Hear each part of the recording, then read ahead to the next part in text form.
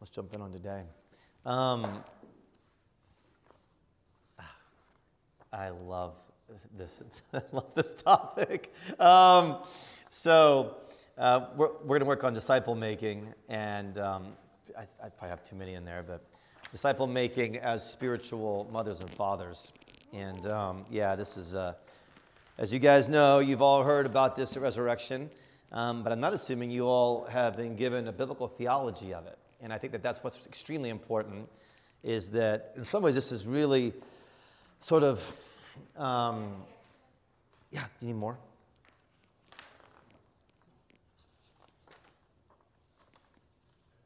Any others? Good. Got it? Everybody got one? Absolutely. Great. All good? Yeah, so what I want to do with you guys is really develop a type of biblical theology for disciple making. Obviously, we're to make disciples, and there's a lot of great stuff in the evangelical world on disciple making that's really important. And I'm really thankful that a lot of my discipleship happened first in the evangelical world, particularly Young Life, where I was really powerfully discipled. I'll never forget. I had two Young Life leaders because I had a freshman, sophomore year at one high school in southern Indiana, and then I had a junior, senior year in Indianapolis, Indiana. So two different high schools, two different Young Life leaders. Both of them were incredible. And the first one, a guy named Mike Ashburn, who went by Ash, saw my buddies and me and saw that there was energy with us, there was leadership with us. He could tell that I was a committed believer, my two buddies not as much, and made a very conscious decision to invest in us and to build close relationship with us. So has meeting with us in kind of a formal way. I'll never forget this weekend, ever. He took us to his home state of Tennessee, and we went caving with him. So two of us plus him caving in Tennessee. I'll never, ever forget that experience. It was so formational for me, having that much time with him in his truck and talking about things. Then my junior, senior year, that Young Life leader actually took me aside, and it was very intentional, explaining to me, okay, this is how I do things. I've got, and you guys have heard this 100 times, but he applied it to me the first time I'd ever heard it. I've got kind of the 500 that I ministered to. We had a really large Young Life group in Indianapolis. I've got the 70 that helped to minister to the 500, and so I can think about that. Then I got the 12, then I got the 3. And I'd like you to be part of my 3. So he gave me a biblical picture, showed me how Jesus had done it, and invited me to being part of the 3. And he said, would you meet with me every single week for the next 2 years? It was George Moore. And I said, of course. I mean, I was thrilled, right? So I was really blessed to experience that kind of intentional evangelical parachurch disciple making, and then learn to do a very similar model of that in my 5 years at InterVarsity Christian Fellowship. But things began to really click for me just about probably 5 to 7 years ago. And before I get into that, and if you have your Bibles, you can just turn to Psalm 78. We're going to primarily work out of Psalm 78, which is really a theology, a biblical picture of mother and father, son and daughter, generational disciple making. Just kind of open your Bible to Psalm 78. But before we get there, let me give 2 parables and a regret. That's how I want to start, with 2 different parables and regret. By the way, when I tell stories from my own life and experience, I generally use them as parables. That's how I understand that they're operating. I'm not telling stories because they're fun, although they are often fun, or because they're cute. I actually am trying to employ Jesus' pedagogy. So let me tell you a parable. This is the parable of the pontoon boat crisis. Some of you have heard this. Actually, Madeline was actually a part of this parable. So some of you heard my family was given an opportunity to vacation in somebody's house on a little island in the middle of the Mississippi River. And to get to that little island and the vacation house, we actually had to rent a pontoon boat. I know nothing about pontoon boats. I love kayaks. I love canoes. Pontoon boats I do not know. So they gave me a little, literally 15-minute instruction where we drove around in a circle and told me how to, use elements of the pontoon boat, but primarily just warned me that A, you don't ever want to run out of gas, and B, the barges on the Mississippi are extremely dangerous and they can't stop. They're such large ship entities. They can only move one direction. So it's everybody else's job to get out of the way of the pontoon boats, of the barges, particularly at night. Well, don't run out of gas. Watch out for the barges. And if you're not careful and you do run out of gas and you get hit by a barge, he, quote, it's Davy's locker for you, Davy Jones's locker for you. And I kind of remember that in my sort of pirate reading back when I was young, but I think that means we're going to drown, So, we got on the pontoon. It was super fun. We're all having fun. And at first, it seemed pretty simple. You use the key, it was old pontoon boat. But we take it out, and it's really fun. And then I try to dock it, and I slam into the dock, but that doesn't seem to be that big of a problem either. Big rubber things in the front of it, These guys grew up on a lake, a big lake. So I had no idea what I'm doing. But it's super fun. And so I'm like, this is so much fun. Like, let's take the kids out for a sunset pontoon ride. And Catherine is like, Stewart, sunset, that means it's going to get dark. The barges, I'm like, there's an hour before it's going to get dark. We got plenty of gas. No worries, and we have a reserve gas tank in case there's a problem. So we go out, and it is super fun. The sun is setting. We're having a blast. It's like Tom Sawyer, on the Mississippi, and I'm thinking of all these epic things. And then the engine stopped. And you know that feeling, right? It's like in your car, if you in your boat, you're like, oh no. Oh my goodness. So I tried to start it up again, and it started. I thought, it just was a freak thing. Went about a foot, then it died again. Started it, went about a foot, then died again. I was like, what is going on? Oh, it must be that we have a gas issue. I guess I didn't have as much gas as I thought I had in the tank. No problem. Mr. Davy Jones told me how to switch out and use the reserve tank. So, I go in the back, I get the reserve tank out, I connect the hose to the reserve tank, put the stand back down, and it starts. And then we're all like, yay! And then it dies. No! Okay, now it is getting dark. And this is without any exaggeration whatsoever. I have a truth teller here. Lightning begins to flash, and thunder begins to roll, and a storm's coming on the Mississippi. And now I'm getting very, very concerned. And then I get more concerned when I hear this.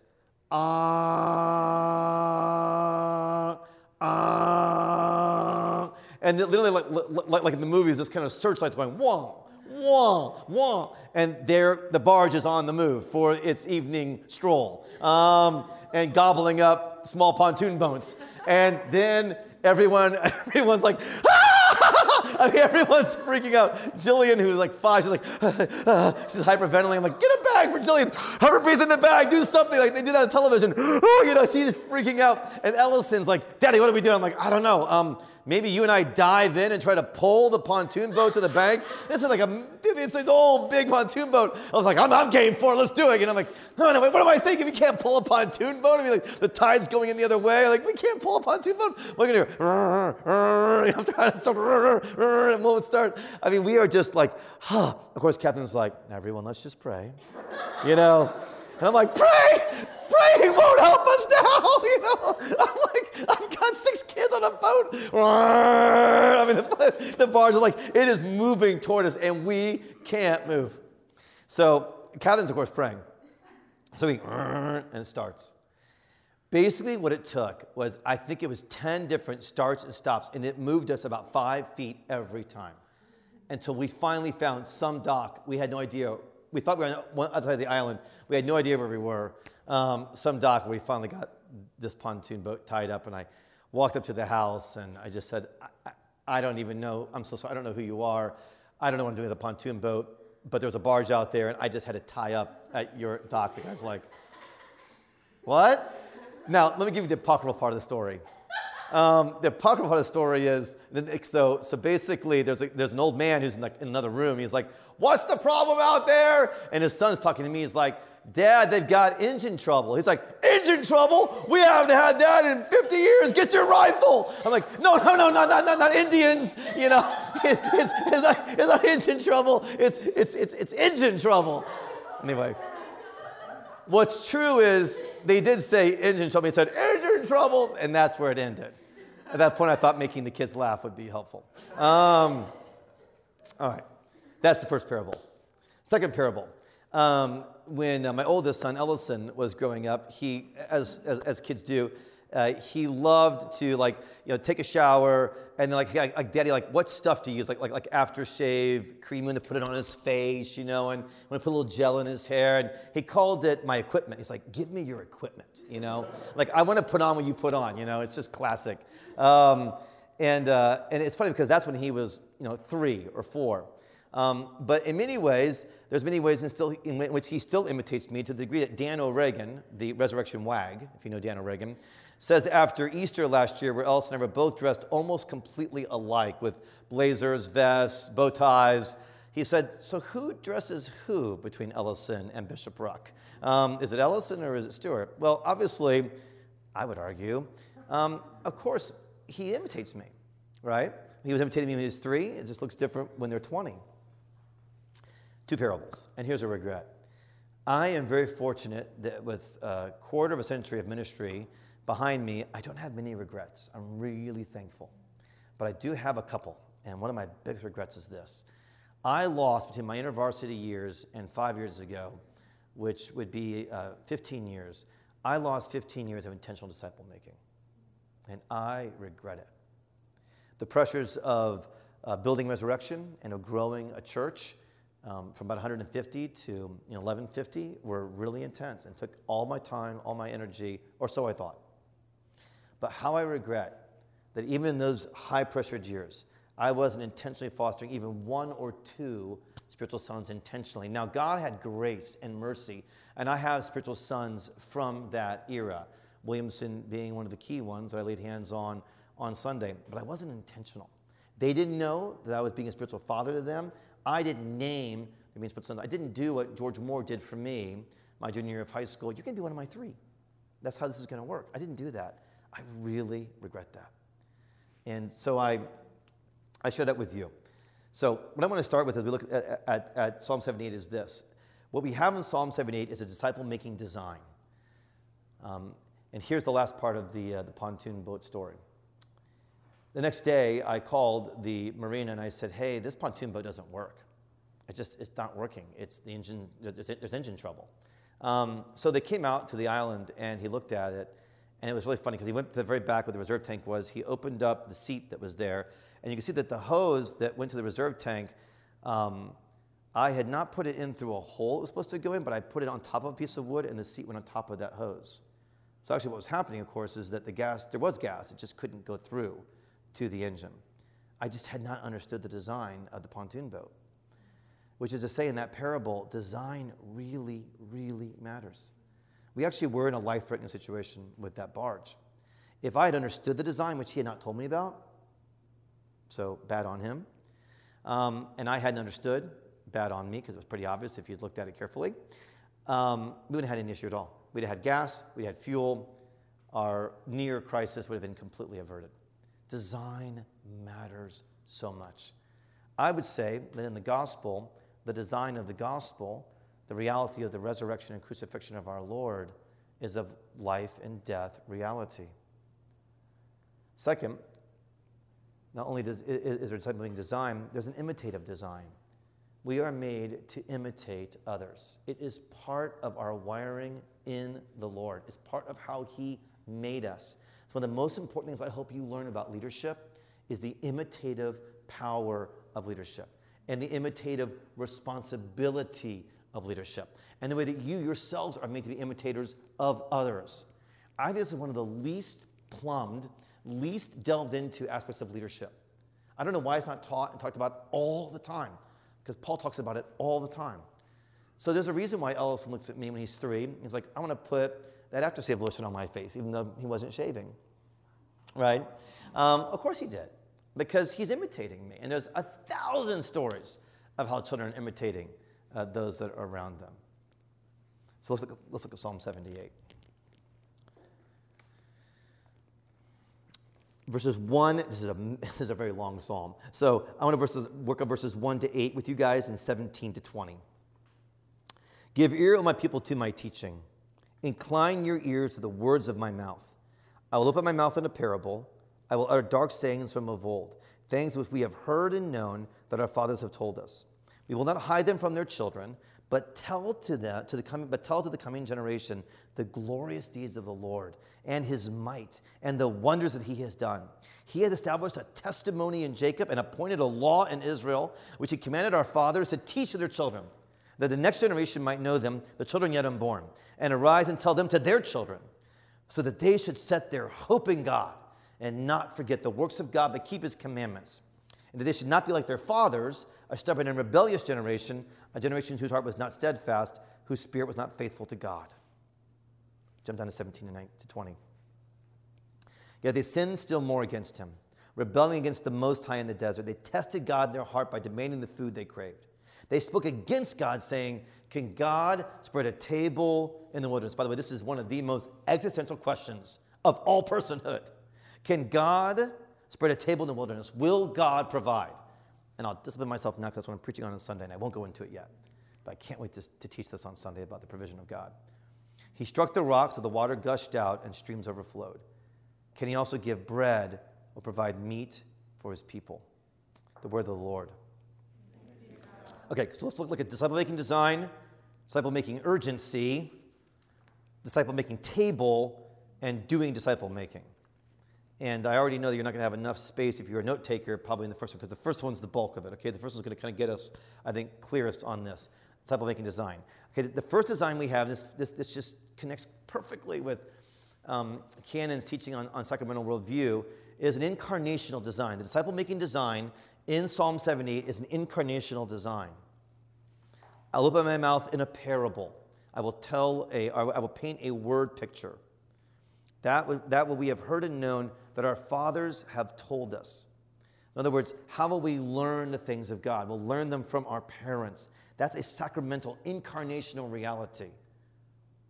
We will not hide them from their children, but tell them to the coming generation. Wonders he's done, glorious deeds of the Lord. He established a testimony in Jacob.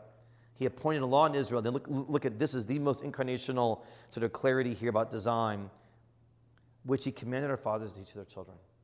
So don't just think straight up pedagogy or straight up teaching. Think incarnational reality. That from the very beginning, when God wants to communicate to his people who he is, yes, he gives them the law. Yes, he gives them the Torah. Yes, he gives them the revelation of himself given and written in what's called the 10 words of the 10 commandments, Exodus 19. He gives them that. But how will those realities be transmitted? How will they be imparted? It has to be incarnational from the very beginning.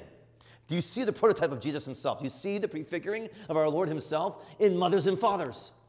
That Jesus himself will be the Word. He will incarnate the Word. He is the Word of God. But that is prefigured in parents who are teaching their children. This is Deuteronomy 6. Again, don't just see that as, that's like a thing that parents are supposed to do for their kids but never actually do. Deuteronomy 6, which is connected with the Shema, right? The Lord your God, the Lord is one. Hear, O Israel. And then it says, and parents will teach these things to children as they're walking, as they're going, as they're coming, going and coming in. This is an incarnational design. The disciple-making design is first and foremost incarnational. The gospel is designed as incarnational. In the Hebrew scriptures, there's a tent of meeting, there's an ark of the covenant, there's stone tablets, there's parents, there's the people of God who are receiving this, incarnate beings. And obviously this finds its utter and complete peak, as Kenan just taught us, and the Word became flesh. John chapter 1. And the Word is administered by spiritual fathers and by spiritual mothers. An incarnational gospel incarnates disciples. So your disciple making is profoundly, deeply, richly incarnational. An incarnational disciple incarnates disciples. That means this is all about people's names and people's stories and who they are and what they look like and where they come from. It's all about those things. We're making disciples. It's deeply connected to those things. Okay, I want to do a little bit of exploration around this work of incarnational design, and this is really the New Testament basis in so many ways for what we're getting here in Psalm 78. So let's go to our New Testament scriptures and go to, if you've been around me at all, one of my favorite verses, 1 Corinthians in sections, 1 Corinthians chapter 4. Because in 1 Corinthians 4 we have its theme is the ministry of the apostles. 1 Corinthians chapter 4. But what we have is really, again, now a New Testament, Pauline theology of discipleship and how he understood discipleship. Verse 4. Start with verse 14. Chapter 4, verse 14.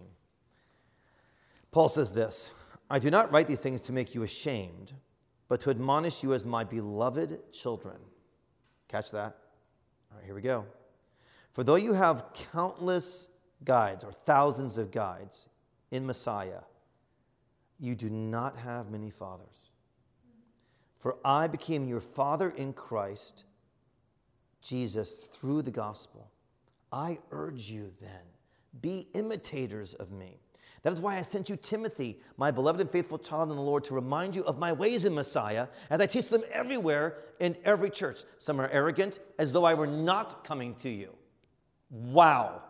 I mean, he is so linked with Timothy that if you treat Timothy with arrogance, you treat me with arrogance. That's how linked we are. It's almost as if Timothy is his son, which he is in the gospel. As fullness of a sonship, as biological sonship in so many ways. And particularly for Paul, who's a celibate. But I will come to you soon if the Lord wills, and I will find out, not the talk of these arrogant people, but their power. You hear a dad's voice? You hear kind of Papa Bear? For the kingdom of God does not consist in talk, but in power, incarnational. You see that? The kingdom of God consists in power, wonders, signs. Oh, we're back to Psalm 78, right? That the glorious deeds of the Lord and his might and wonders that he has done. Verse 4, Psalm 78. You see, Psalm 78, verse 4 connects exactly with Paul saying, here's what this is going to look like when we minister in a kind of incarnational design of discipleship. It will not consist in talk, but in power. What do you wish? Shall I come to you with a rod or with love and a spirit of gentleness? All father images, all parent images. Do I come to you with discipline or to come to you in a spirit of gentleness? All right, let's look at this psalm. This is extremely important. Using Psalm 78 as our main basis, but also then New Testament scriptures. 1 Corinthians 4. Okay, first we read that Paul, not first we read, but one of the first points is that Paul has become a father. Verse 15b, for I became your father. The word became there is the word begotten, which is to say that something has transformed in me as I become your father. There's been a begottenness. In other words, I've been made a father. In other words, I was made a father. How? Through the gospel, he says. I became your father in Jesus through the gospel. The ministry of the gospel actually makes fathers and mothers out of us. So you can't just, and I think this is happening some as we get this teaching out more and more, but you can't separate spiritual motherhood and fatherhood as some abstracted notion. Now I'm a spiritual mom or dad because I want to be. You become a spiritual mom or dad as you minister incarnation of the gospel to somebody else. That makes you a mom or dad to them. You don't just make yourself a mom or dad to them. That would be weird and strange. And that's where this thing could get very weird and strange, by the way. Almost cult-like. The only way you become a father or mother is you're given that authority through the ministry of the gospel, which is to say, this is something you've invested in the gospel. Maybe you've led them to the Lord. And maybe they already knew the Lord, but now you're investing to see them transformed in the Lord, to see them matured in the Lord. It happens in the gospel. And when it happens in the gospel, there is a bond that is so powerful, you can only describe it as a mom-son bond, a dad-son, dad-daughter, mom-daughter bond. It's that powerful. It's that strong. They represent you. They bring your DNA. Which is why he says, when I send Timothy, I send myself. That's exactly what I'm doing.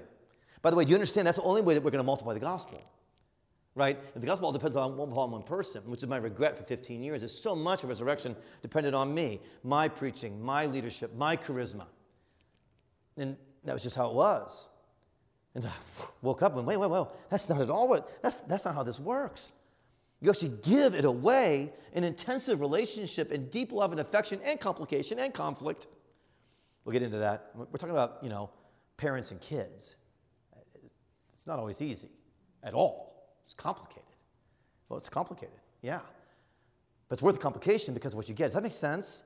This just continues to blow my mind. I mean, I've read this over and over again for 6 years. I can't get over it. How central this is to the multiplication of the gospel, so that the gospel is being multiplied and not somebody's idea or some new fad or something else. The gospel gets multiplied when it's incarnated in the incarnational design. That's exactly what Paul's talking about. There's a deep bond. It's really interesting. Our diocese was formed on this. Our movement was formed on this. By God's providence and design, I'm a 24-year-old, far from God, living in Chicago, far from evangelical Orthodox faith, in the liberal, very, very liberal Episcopal Church, and I'm pursuing priesthood through the Diocese of Chicago, and I have to get a recommendation kind of signed off by my former priest, who is Father William Beasley, who now leads the Greenhouse Movement, our missionary general of our missionary society. So I come out to West Chicago, where he's pastoring Church of the Resurrection in West Chicago, to kind of get him to sign off. And what happens then is he confronts me in my confusion, he confronts me in my immorality, with love and gentleness like a father should, calls me to follow Jesus. I hear the call of the Lord through Father William. I become a follower of Jesus, and I become a follower of Father William. And I begin to imitate his ministry, and I return to the Lord. That was really, in so many ways, the spark of what God has done in the last 30 years started there. So our very diocese is formed on that bond, on a father-son bond. And how did he become my father? In the gospel. He shared the gospel with me, and I bonded with him. Now, I knew it was Jesus, and I've always been very clear about that. And William and I have had some significant disagreements. We're actually very, very different people. And yet he's my father, and I honor him. I'm his bishop. He's my father, and I honor him in that way. So that's actually the very foundation, in terms of relationships, that God even started this whole movement. That's how it started. And I just feel like we keep going back to that because that's what God even bore fruit from the very beginning. That's just good to know your history of our movement. It's so important to what God has done. So much so that then our sons and our daughters can be sent by us. And of course, logistically, Paul either couldn't because he's somewhere else or he's in prison, right? So if everything depends on Paul preaching the gospel, we would still have a very small and probably interesting sect that historians would study that occurred in the ancient Near East after Jesus of Nazareth was crucified and some say was resurrected. That Peter and Paul and John, Lydia didn't understand these realities, that this could be multiplied through people incarnationally, it'd be very, very small. And our movement in 10 years will be not 2,700, which is now probably about, 1,000 in 10 years, if we don't understand this, if you all don't understand this. That you don't understand that actually the way that God will spread the gospel through our movement is through God giving you sons and daughters begotten in the gospel, by you sharing the gospel, living the gospel, loving in the gospel. But once you start that, and you have hundreds, if not thousands of people that understand that, then it spreads like crazy. That's how we're seeing, the miracles are happening in Indonesia right now. Just stunning. I got a whole story from Pat and Joan Crayer. Tens of thousands on certain Indonesian islands coming to the Lord. How? It's being incarnated. It's being incarnated. It's amazing. Wow. So exciting. Okay. Two things on this. Okay. So as this happens, there's two things that are necessary here. You've got to have a mom or a dad. You've got to have a son or a daughter, which is to say this. Okay. But you've got to have a mom or a dad. One of the great challenges in the church, and one of my great personal concerns, is that we have a significant leadership lack. I don't think we've taught leadership. I don't think we've trained people in leadership. I don't think we've created places where people can become leaders. I don't think everyone, by the way, is given what I would call governance leadership. If that was the case, it'd be chaos, because not everybody needs governance leadership, right? Not everyone needs to be a bishop or a team leader or a priest or whatever. Not everybody needs that. But everybody has a certain leadership calling of some kind whereby they lead their own lives in the Lord and they are discipling somebody, which is a role of leadership. So I'm defining leadership in a kind of disciple-making role. Everyone has that. Okay. Everyone has some calling in that regard. But we have a massive leadership lack, going from the very top to all people involved. Okay. But not only do we have a leadership lack, we actually have a more serious situation that's happening in the church, is that when we finally do get leaders, and we get even governance leaders who can lead churches or lead movements or lead missionary societies, what we have often there is what I call a lieutenant lapse. Not a leadership lack, but a lieutenant lapse, which means what? You may find great leaders, and you're like, man, I really like that leader, but the people that are around them are really hard to work with. They're really difficult. So you go, yeah, but I love that leader. That leader's awesome. It's just that the people around them are difficult. That means the leader's not awesome. Mm-hmm. That means the leader's not awesome. And I am so guilty of that. I'll be meeting next week with two individuals who don't go to Resurrection. I have to repent of something. I have to sit with them and I have to repent. Because several years ago, under my leadership, some lieutenants brought a ministry to these people that was not done well. And the lieutenants have some skin in that game, but I have more. They're my lieutenants. I was still learning how to deploy lieutenants. I was still learning how to handle that in certain ways. And now I've got to meet with these folks and say, well, that happened, and it was my leadership. I'm really sorry, because a couple folks got really hurt. My fault. It's totally my fault. So I have not been perfect at this by any stretch, but I'm learning. So it really matters to be very, very pragmatic, right? I can't be there on Tuesday mornings every Tuesday morning anymore because of my leadership responsibilities. But Steve's there, right? Brett's there. You guys are fine. I mean, honestly, it's like, I know these men. I've poured into these men for a decade with Kroll and 15 years with Williamson. I know these men. I trust these men. I know they're going to provide spiritual leadership, compassionate leadership, visionary leadership, and I'm with them every single week. Every single week I'm with them. We don't miss.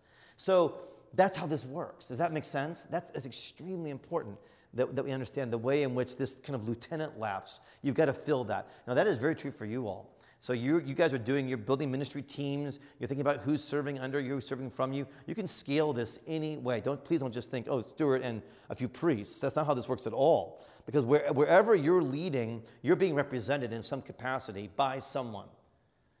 So you need to think about, okay, what's the vibe? What's the feel? And you're always adjusting this, by the way, in leadership and ministry. You don't always feel like every single person representing you represents you perfectly. You never get that. You just don't ever get it. But you need to be attentive to it. I served under this great leader for several years, but he had one or two people alongside him, and they were almost impossible.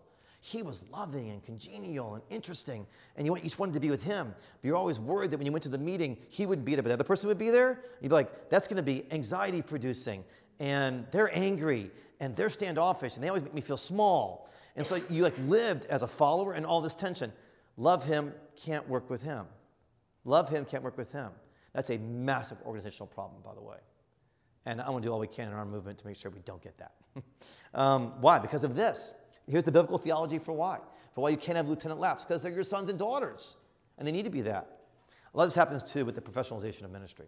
A lot of this happens with the professionalization of ministry. Well, you're not hiring sons and daughters. You're not planning sons and daughters. It's business. It's industrial. It's hiring.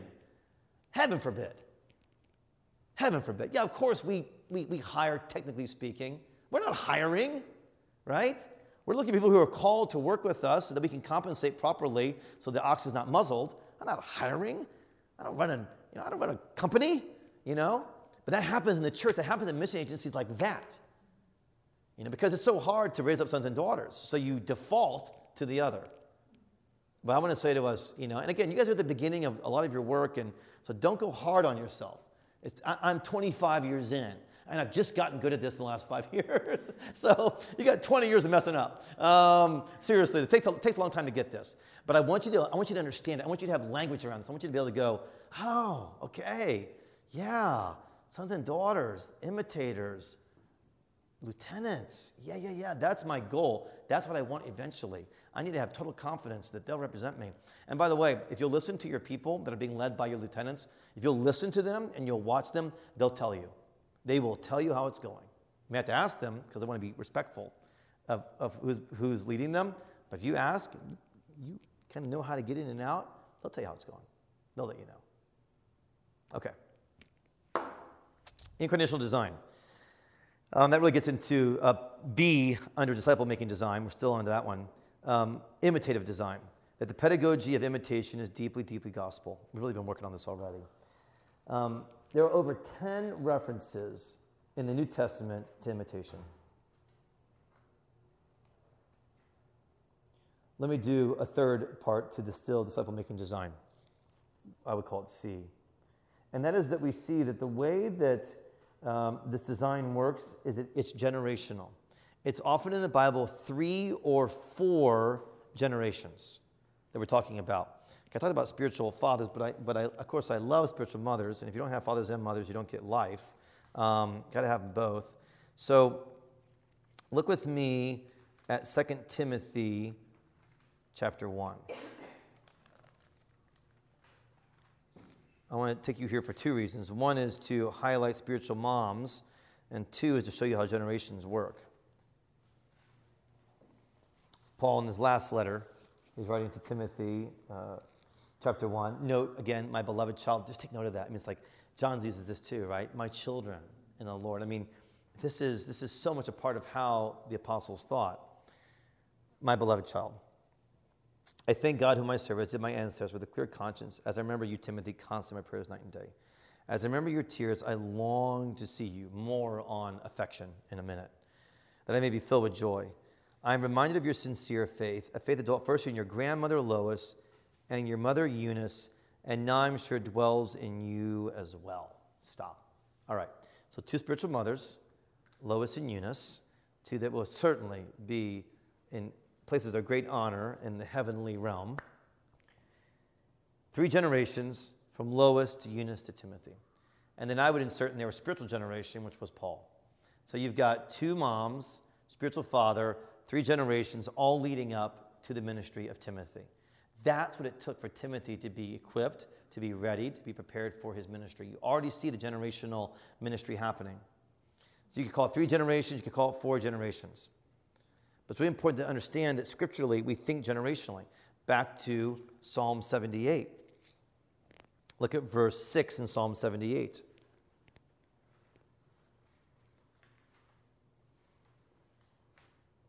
The next generation might know the teachings, the commandments of our fathers, to the children not yet unborn, and arise and tell them to their children, so they set their hope in God. Here's how I want you to think about generational ministry. Because as we get to the pragmatics, I'm going to pray for you guys today so that you either are clear about who you may have as sons and daughters in the gospel, or who God may be giving you as sons and daughters in the gospel. And I want you to be clear about who they are, and they should know who they are. Okay, so this is how this works. The main way, so if I'm first generation, right, I'm going to focus on the second generation, the one after me. And I think this is 10 to 15 years or so. It's kind of a generation, just to get it concrete without being too rigid about that. So I'm going to be focused on that next generation behind me, 10 to 15 years, where my main focus, where my main energy is going to go. And that's all about focus. So I'm getting to know them. I'm trying to get into a relationship with them. Even though I have a lot of responsibilities, I'm saying this is one of my most important responsibilities. So I want time with them in my home. That's part of what's important. Time getting to know them and their cares, concerns, and just being together. As I've often quoted my mentor and spiritual father, Archbishop Kawashi, my spiritual sons can find my billfold on my bureau. That's how he talks about discipleship, is they know his bedroom. That's how close they've been to him. That's a little weird in the States, so I just say, I hope our sons and daughters know where the coffee and tea is in the kitchen. But I want them to know where stuff is, and I want them to come in and get themselves, things, and I want greater closeness. Now, I am nowhere where I would love to be on that. The American culture slams me with this desire, by the way. It just pushes away the attempt to be closer and closer. You have to work so hard in the suburbs to even have any level of focus. So I'm not saying imitate me on this completely, but I do think you focus on the next generation. Then, together, you, the first generation, and the second generation, take the Magnuson, for example, together you're finding the third generation. So in other words, you're focusing on them, but then they're finding who they're focusing on, and that creates a really important exponential reality. But then they're finding the next generation and helping to bring them in. This completely happened with Scott Cunningham. So I'm focusing on Father Scott Cunningham when he was a ministry resident here, a planning resident here before he went to Madison. I'm focusing on Scott. I'm discipling Scott. I'm training Scott. And Scott brings to me John and Jenna Perrine. You should get to know John and Jenna Perrine, Stewart. They're amazing people. And actually other leaders here at Resurrection did as well. So then I began to go, okay, so basically they found the Perrines and they brought them to me. Now, I don't like how people are being brought to Jesus, right? Brothers are bringing brothers to Jesus. You got to meet Jesus. That's how this works, very pragmatically speaking, is you focus on one generation. Well, if they're being taught to focus on the next generation, they're going to find the next generation. And as I said, at our house orientation retreat, I said to everybody, you guys got to figure out who's coming next year. I can't be entirely responsible for everybody that fills out our orientation retreat or fills out Gregory House. Obviously, overall, that's my responsibility, but I'm not going to be as good finding the next generation as many of you are going to be, right? In some ways, it's just time, because I'm focusing on the one right after me, and also it's generational, right? So there's great honor of an older generation within our movement, and it should be that way. There's also just familiarity, generation to generation. You kind of butt up against the generations. And there's familiarity that happens there. And that's actually really, really important. I mean, have you ever seen, somebody's getting older and older, and they think they can, leapfrog generations and, totally connect? And it's just, everybody hates it, right? It's don't do that. Don't try to use our language. Or, it's a huge cringe factor, right? Well, it's because they don't understand. They need to focus on the next generation who then finds the third generation. Let that generation butt up against each other. Now, honestly, it helps as a dad where I don't have millennials in my home. I have Gen Z, whatever we're going to call them, right? So I actually have them in my home. So I spend a lot of time with the next generation too. So you do know. I'm pretty good leapfrogging, yeah. But that will come to an end. So at some point, I won't be able to leapfrog as well as I can right now. And people will feel it, and they'll know it, and they'll be like, right. Okay, so you focus on the next generation, you find the third generation, but then what do you do for the fourth generation? So what am I doing for the fourth generation? I'm fighting for them. I'm fighting for them. I'm doing my best to teach the Bible and to teach the doctrines of the church that's been handed down to me so that they'll receive the gospel undiluted.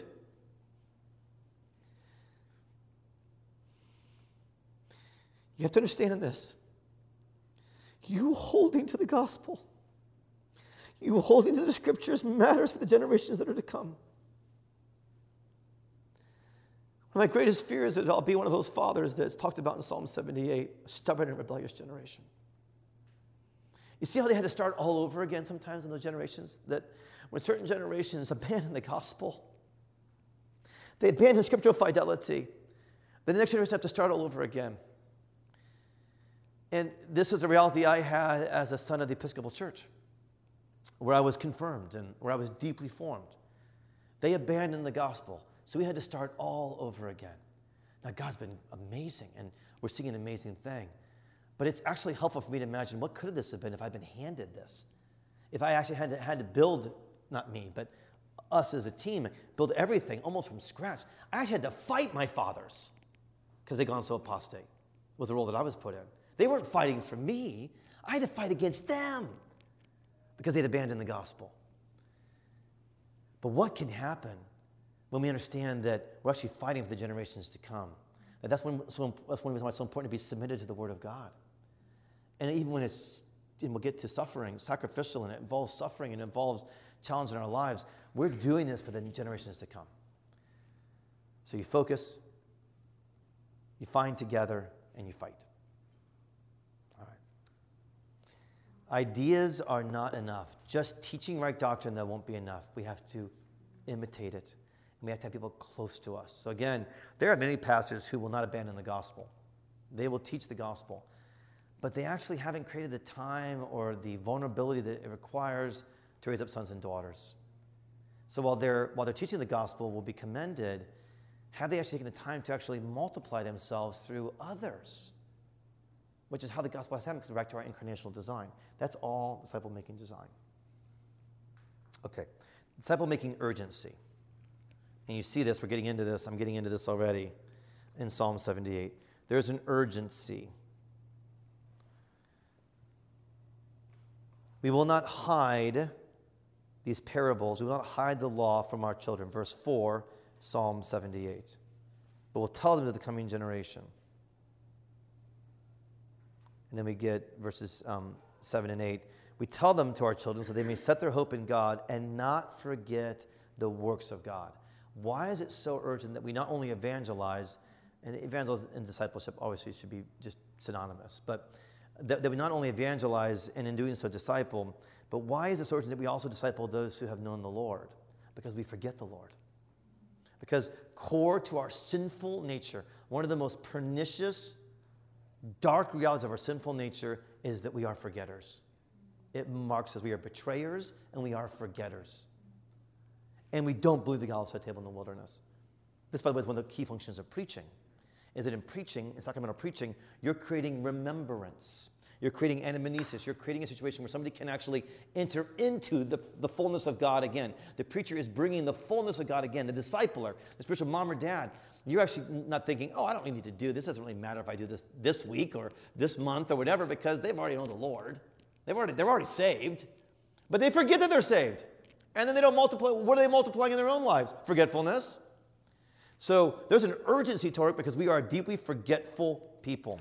And what happens in good discipleship is that I'm being discipled. I have a spiritual director, a wonderful faithful Jesuit priest. Not all Jesuit priests are faithful. He is.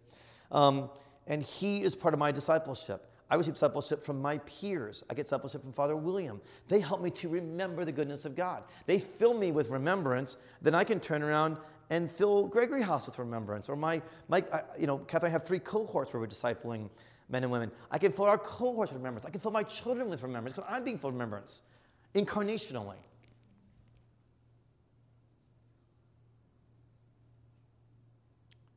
There's a deep urgency in this, of course, while I'm emphasizing the incarnational, to share the word. That in verse 5 of 78, we're commanded to teach our children, to teach them. So there needs to be a sharing of the word in the discipleship process. That may happen in just the general preaching. That may happen in actual teaching Bible studies. So one thing that's been really important to me, my key disciples are my 6 children. And they are my priority, and have been my priority. So still every weekend, I started with Madeline and Ellison, and now it's Christian and Jillian, and Nathaniel, when he becomes 13, he'll join it. We do what we do. What we try to do is a weekly discipleship. It comes about 2 or 3 times a month with life, where I taught them how to do inductive Bible study. They know how to take a passage of Scripture, how to take it, how to read it, how to understand what's happening in Scripture. They can do the observation of the Scriptures. They can do interpretation of the Scripture, and they can apply the Scripture. And they can do that for themselves, and they do Bible study. They can do it for somebody else. That's really important. That we're doing that kind of teaching with our disciples so that they are able to work in the Word of God. We share the Word of God. That's part of the urgency. Not only do we share the Word, though, this is really important. I want you to be intentional about this in your disciple making. We share the wonders. We share the wonders of God. Verse 4. We will not hide the Word of God from our children, but tell the coming generations the glorious deeds of the Lord and His might and the wonders. Did you see how you got in verses 1 to 4 in Psalm 78? Word and wonders. Word and wonders. So you share the word, you teach your disciples the word, but teach them wonders. How do you do that? Have your wonder stories. Have your God stories, as I taught on Palm Sunday. Have your stories where God has broken into your life in a beautiful, provisional, or miraculous way, and they're your God stories. And I curate those. I'm very intentional about those. And we tell them, and we know that our sons and daughters, and as sons and daughters go, here comes that story again. Oh, I hope they can say it. Do you know how happy I was when Crawl told the story of the building 2 weeks ago? Oh, my word. I didn't tell the story. He told the story. He's owning the story. It is his story. Right? So I've been telling him that wonder story since it happened. I pass it on. Catherine and I tell these stories in our cohort. We tell stories to each other in our cohort and what God's doing in our lives and the power of God. And we tell stories about how we survived early childhood years when our kids were young. And you're telling wonder stories. You know, you're doing it all the time. So curate them, know them. If you feel like you don't have enough of them, ask God for them. Oh, my word, He'll answer that prayer. He will answer that prayer. It's so good. Okay. You're making disciples that way. All right, the disciple-making table. This is really interesting in this psalm. Verses 17 to 20. Okay, so now we're still with the urgency of sin. Yet they sinned still more against Him, rebelling against the Most High in the desert.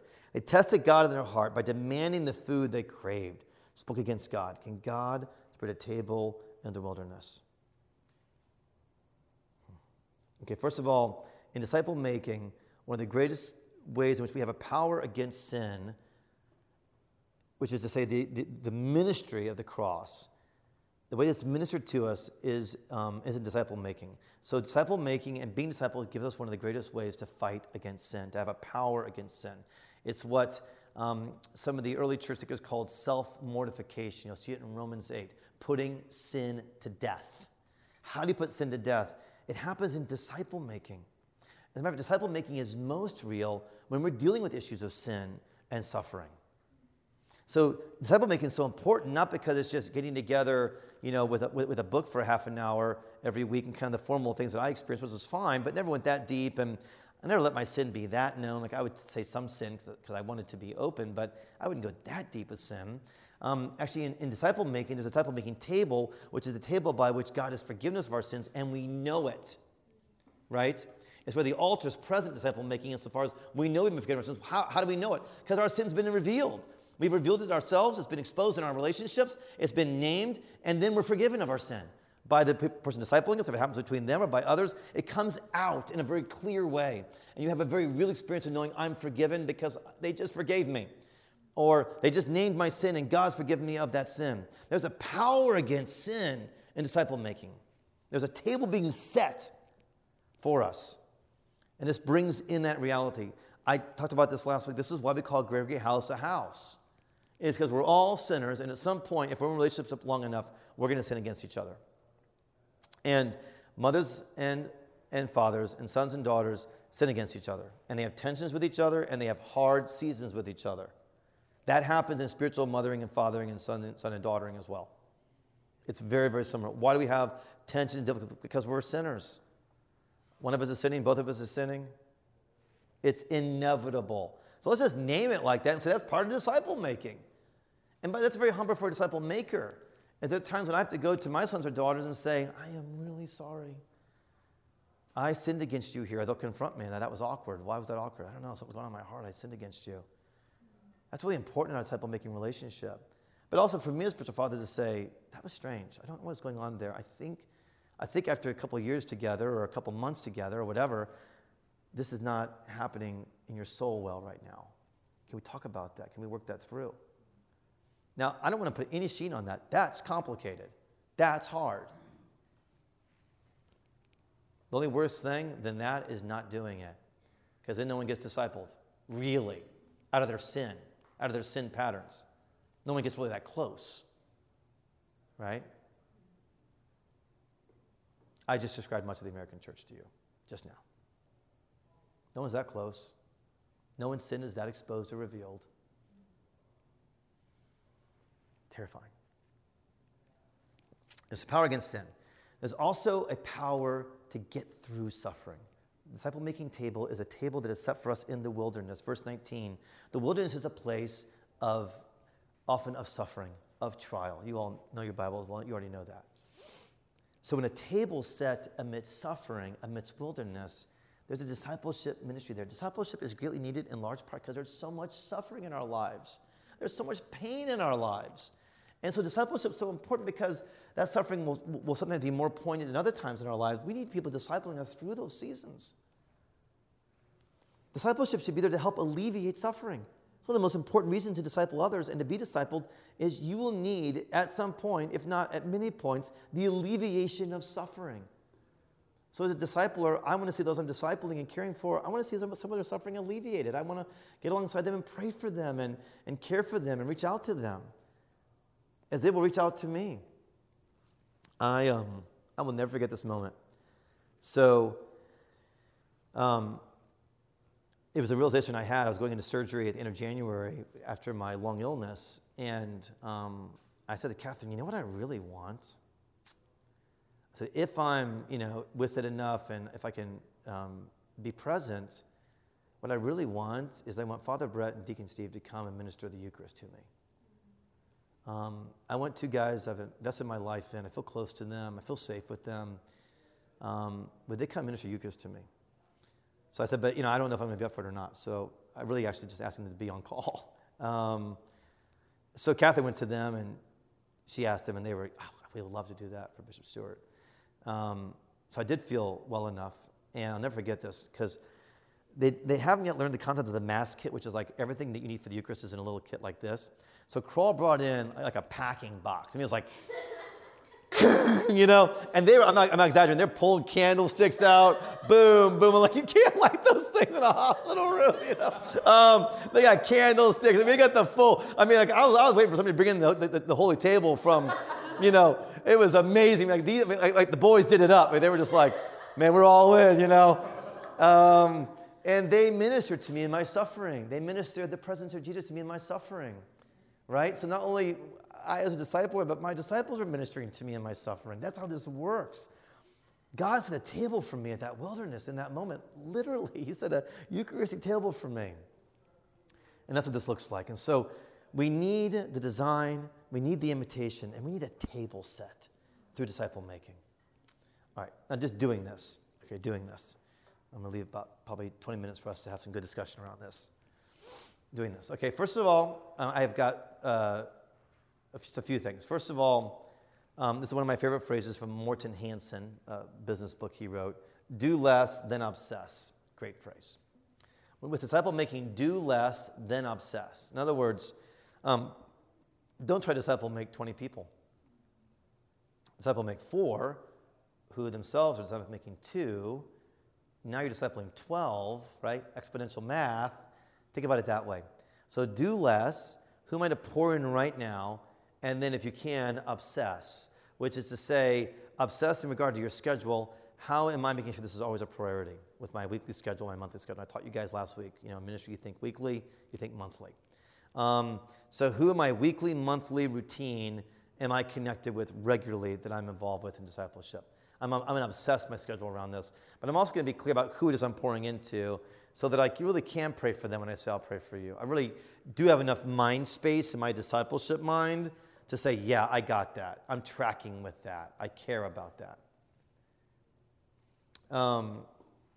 And generally, evangelicals have done some great thinking on this. There's a certain thing, and this is the Lord, it's the Bible. There's like a certain level you can give to 3 or 4. Another level you can give to probably 7 or 8. It's kind of a band of influence you're going to start pushing out against. I'm kind of pushing out against mine about as far as I can take it, but I need to right now. And it's been given to me. So, and you have different levels of discipleship. There may be some you're very involved in, and you guys build your ministries, it'll happen more and more. So you may have a group you're really involved in by God's providence in the gospel, and then another group that you're also involved in. It may even still be first generation, if you will. You're still focusing on them. That even within that generation may be different foci and levels of foci, but do less than obsess. Second, and this is really important in disciple making, be affectionate. Be warm. Different personalities, introvert, extrovert, I totally get that. But I think affection is a universal calling of the Christian. So you may express that, and in different cultural contexts, you express it in different ways, but be affectionate. Paul calls Onesimus in the book of Philemon, he calls him my heart. That's what he calls Onesimus, my heart. I am just so surprised by everyone kind of makes Paul to be this irascible, impossible guy. And there may be some elements of his personality that were that way. He could certainly, he seems to be a very strong personality. But one of the ways that strong personality manifested was he just loved people. Oh, he loved Timothy. Oh, he loved Titus. Oh, he loved Apollos. Oh, he loved Onesimus. He just loved them. And he told them he loved them.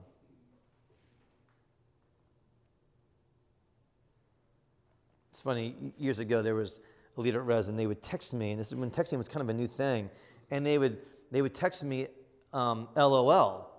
And I came with Catherine and I said, wow, this is a new thing among this generation. They're really free with their expressions of love. I'm assuming it means lots of love. See, here we go, here's the generational rub, right? I was leapfrogging and I shouldn't have been. And I was like, wow. I found out later it meant laugh out loud. It's before ha, ha, ha, ha, ha.